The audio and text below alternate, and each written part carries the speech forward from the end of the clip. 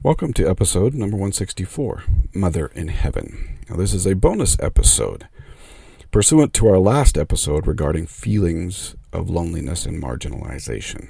I wanted to provide the sisters who listen to this podcast some understanding of our Mother in Heaven. Now, I believe it important to their feelings of identity and belonging.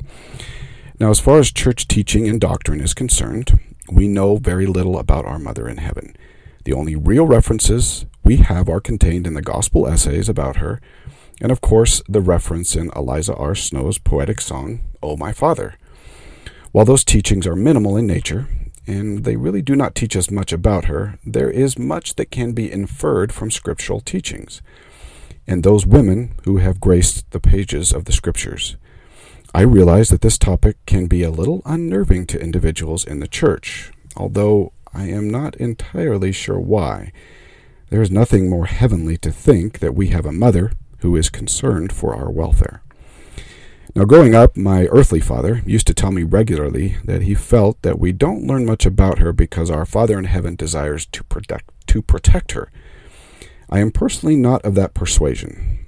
What I see in her is the bravery of Esther, the loyalty of Ruth, the pure nature of Mary, the joy of Elizabeth, the love of Mary Magdalene, the stalwart faith of Emma Smith, and so many other ennobling characteristics of women in the scriptures and early church history.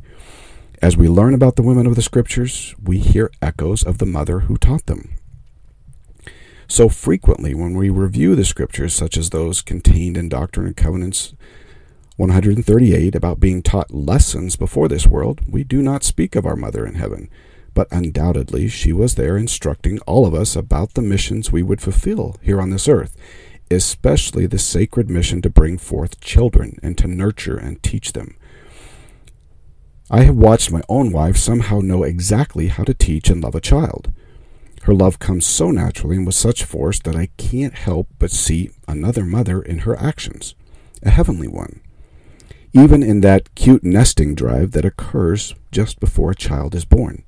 Now, many of us might say, well, that comes from genetics and is wired into our mortal nature, but I tend to think everything that comes naturally to a woman about raising a child was learned from our Heavenly Mother.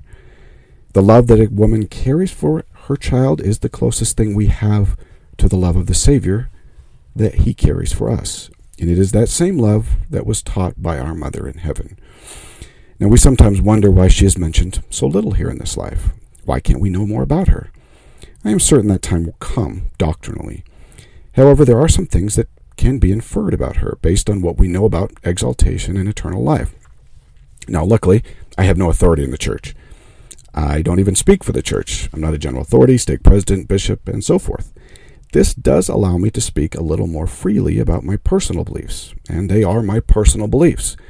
But I think that you might find some of the reasoning to be fairly sound. When we speak of eternal life, so often we speak of the idea of living with our Heavenly Father and Mother forever. But that is not exactly the true definition of eternal life. The true definition is the continuation of life, and not just the continuation, but that we are part of that continuation. Eternal life means that life is not just immortality or even living with our Father and Mother in heaven, but that creation of life is to extend throughout the eternities. That is the glory of our Father and Mother in heaven, that we return to them and continue to create life.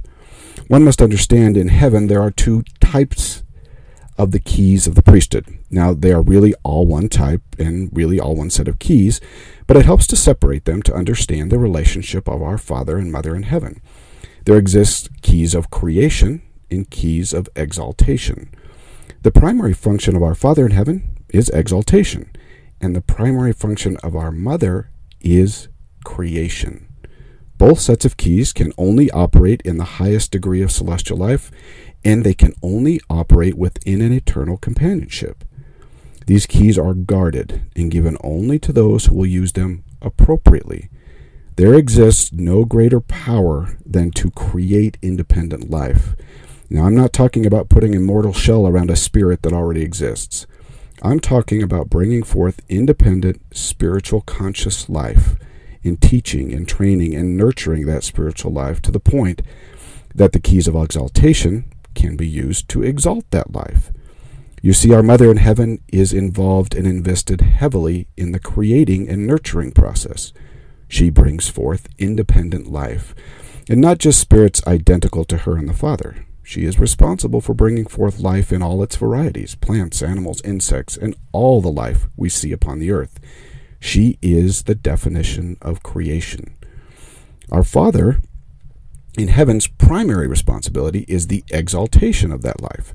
He exercises the keys to take that life that has been brought forth and nurtured and to clothe it with physical bodies. He creates worlds and bodies and mortality, and then provides for judgment and the plan of happiness and mercy that allows us to hold the keys he does and the keys that our Mother does. Now, Father and Mother help each other in their responsibilities, but they each hold unique and equal primary responsibilities.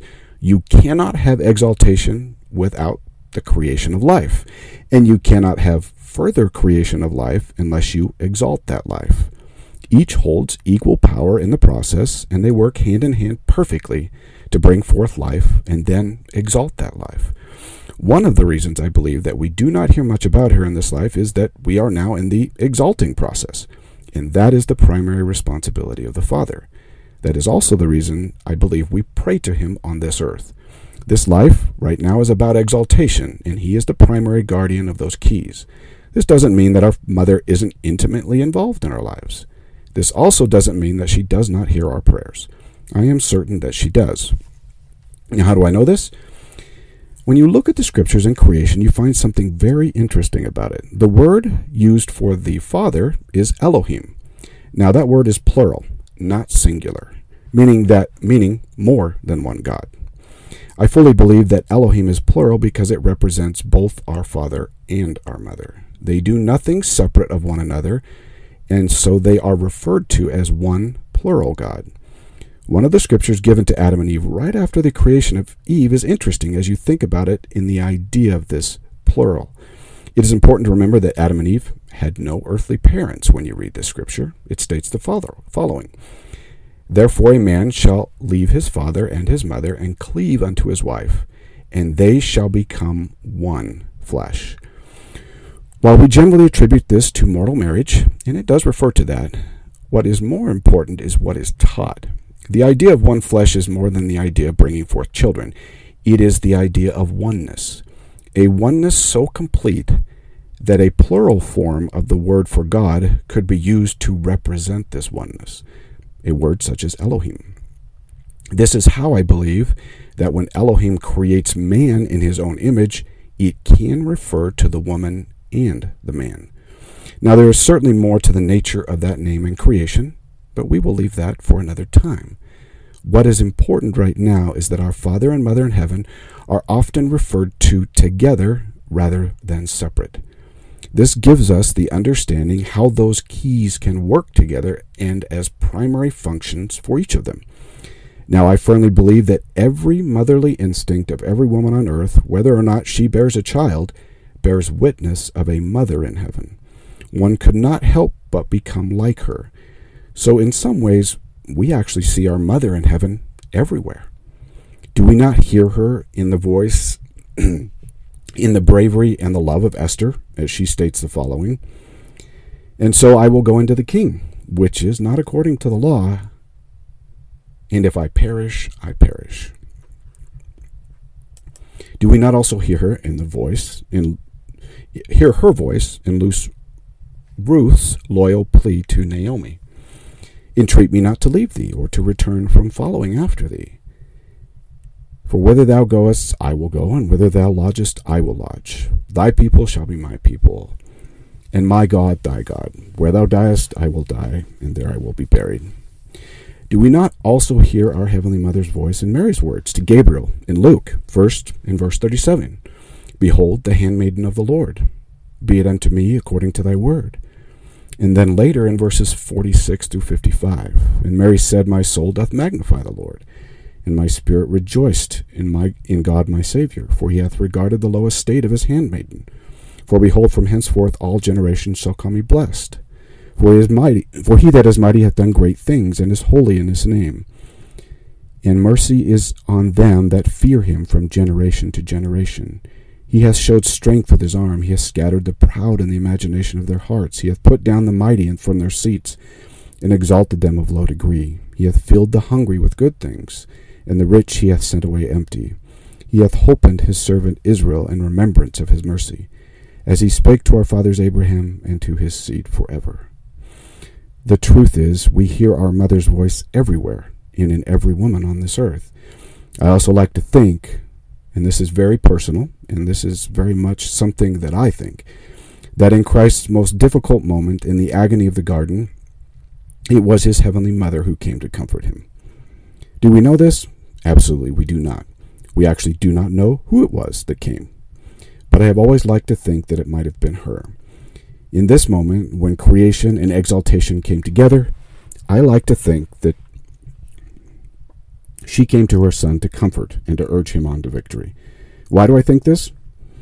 Because when we are in our greatest agony, we always desire that motherly comfort. However, that is for you to decide. Why I've chosen this topic, and what does it have to do now with the overall topic of mental illness? I personally understand that mental illness strikes women more often than men, and the illness can be and often is marginalizing and sometimes minimalizing to everyone who experiences it. I think that it can be more so to women, and I believe that they suffer more deeply than do men. I personally think that it can be very comforting to understand just how much our Mother in Heaven does care for our daughters. We do not pray to her directly, but she is so entwined with the Father that she cannot help but hear every plea. Does she answer? No, I believe that she does, through the Father and the Spirit. Because our Father and Mother are so completely unified, the answers that come from our Father are identical to what our Mother would have said. I feel it important to note, though, an imperative that we do pray to the Father, but we should understand that she is always involved. I feel strongly that it is important for sisters to understand that she understands perfectly what you are experiencing in this life, because she experienced it. Every time you feel those emotions of love and concern for another, you feel her, and the lessons she taught you so long ago. You cannot help but feel her inside you, because everything you are is because of her teaching and training. She is you, and you are her. No sister within the church should ever feel isolated or marginalized because she is a woman. The priesthood on this earth is concerned with the keys of exaltation. That is the part of the process we are in right now. You sisters already possess one of the greatest powers given in the eternities, the powers of creation.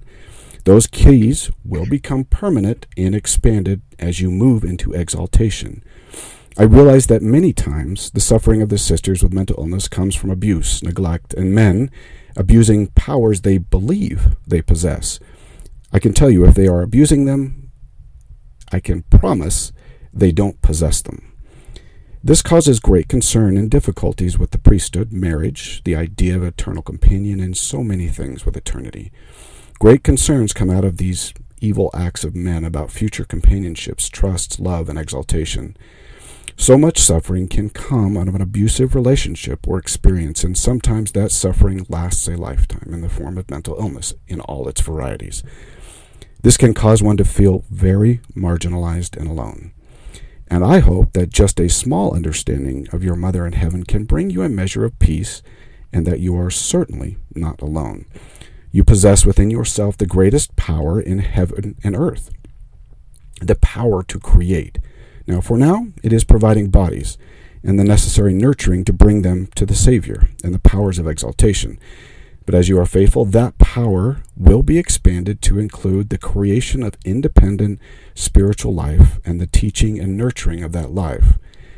No responsibility or power in heaven is greater or more guarded because of its sacred nature. Your Mother in Heaven is certainly not hidden in some part of the celestial realms, but is consistently involved with the Father as you progress towards exaltation, and eventually the gift of creation. While we are in this current process of exaltation, we pray to the Father, but the answers most certainly come from their unique oneness of nature, and those answers always have a part of her with them.